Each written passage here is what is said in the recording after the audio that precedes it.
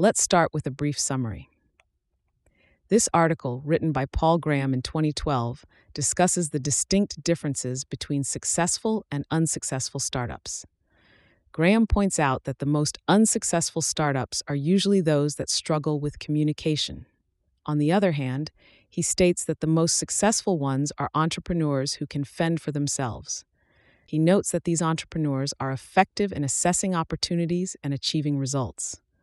Graham emphasizes that unsuccessful startups usually have a weak conservative approach and are reluctant to reach new ideas, funding, and users. The article underscores that the ability of entrepreneurs to effectively use resources is critical for success. Before we dive in, I want to share a quick note about how this podcast is created. As you've probably noticed, this podcast isn't voiced by a human, but by artificial intelligence. I'm obligated to inform you of this beforehand due to the rules of AI services. This podcast is made possible by our sponsor, Wope.com, an AI startup that combines content marketing with artificial intelligence to significantly boost traffic and revenue of your startups. For all the latest content, be sure to follow me at x.com/yigitkoner.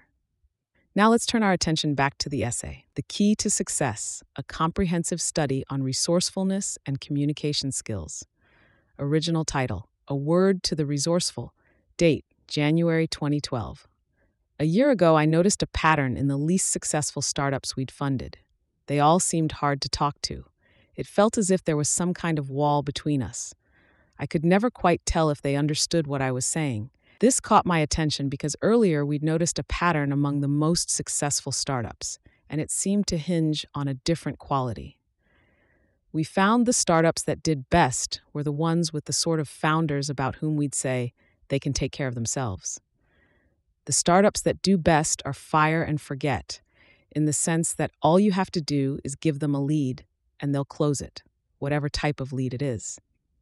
When they're raising money, for example, you can do the initial intros, knowing that if you wanted to, you could stop thinking about it at that point. You won't have to babysit the round to make sure it happens. That type of founder is going to come back with the money. The only question is how much on what terms. It seemed odd that the outliers at the two ends of the spectrum could be detected by what appeared to be unrelated tests. You'd expect that if the founders at one end were distinguished by the presence of quality X, at the other end, they'd be distinguished by lack of X. Was there some kind of inverse relation between resourcefulness.html and being hard to talk to? It turns out there is, and the key to the mystery is the old adage, a word to the wise is sufficient. Because this phrase is not only overused, but overused in an indirect way by prepending the subject to some advice, most people who've heard it don't know what it means. What it means is that if someone is wise, all you have to do is say one word to them and they'll understand immediately. You don't have to explain in detail. They'll chase down all the implications. In much the same way that all you have to do is give the right sort of founder a one-line intro to a VC and he'll chase down the money. That's the connection. Understanding all the implications, even the inconvenient implications, of what someone tells you is a subset of resourcefulness. It's conversational resourcefulness. Like real-world resourcefulness, conversational resourcefulness often means doing things you don't want to. Chasing down all the implications of what's said to you can sometimes lead to uncomfortable conclusions. The best word to describe the failure to do so is probably denial, though that seems a bit too narrow. A better way to describe the situation would be to say that the unsuccessful founders had the sort of conservatism that comes from weakness. They traversed idea space as gingerly as a very old person traverses the physical world. The unsuccessful founders weren't stupid. Intellectually, they were as capable as the successful founders of following all the implications of what one said to them. They just weren't eager to. So being hard to talk to was not what was killing the unsuccessful startups. It was a sign of an underlying lack of resourcefulness. That's what was killing them. As well as failing to chase down the implications of what was said to them, the unsuccessful founders would also fail to chase down funding and users and sources of new ideas. But the most immediate evidence I had that something was amiss was that I couldn't talk to them. Notes 1.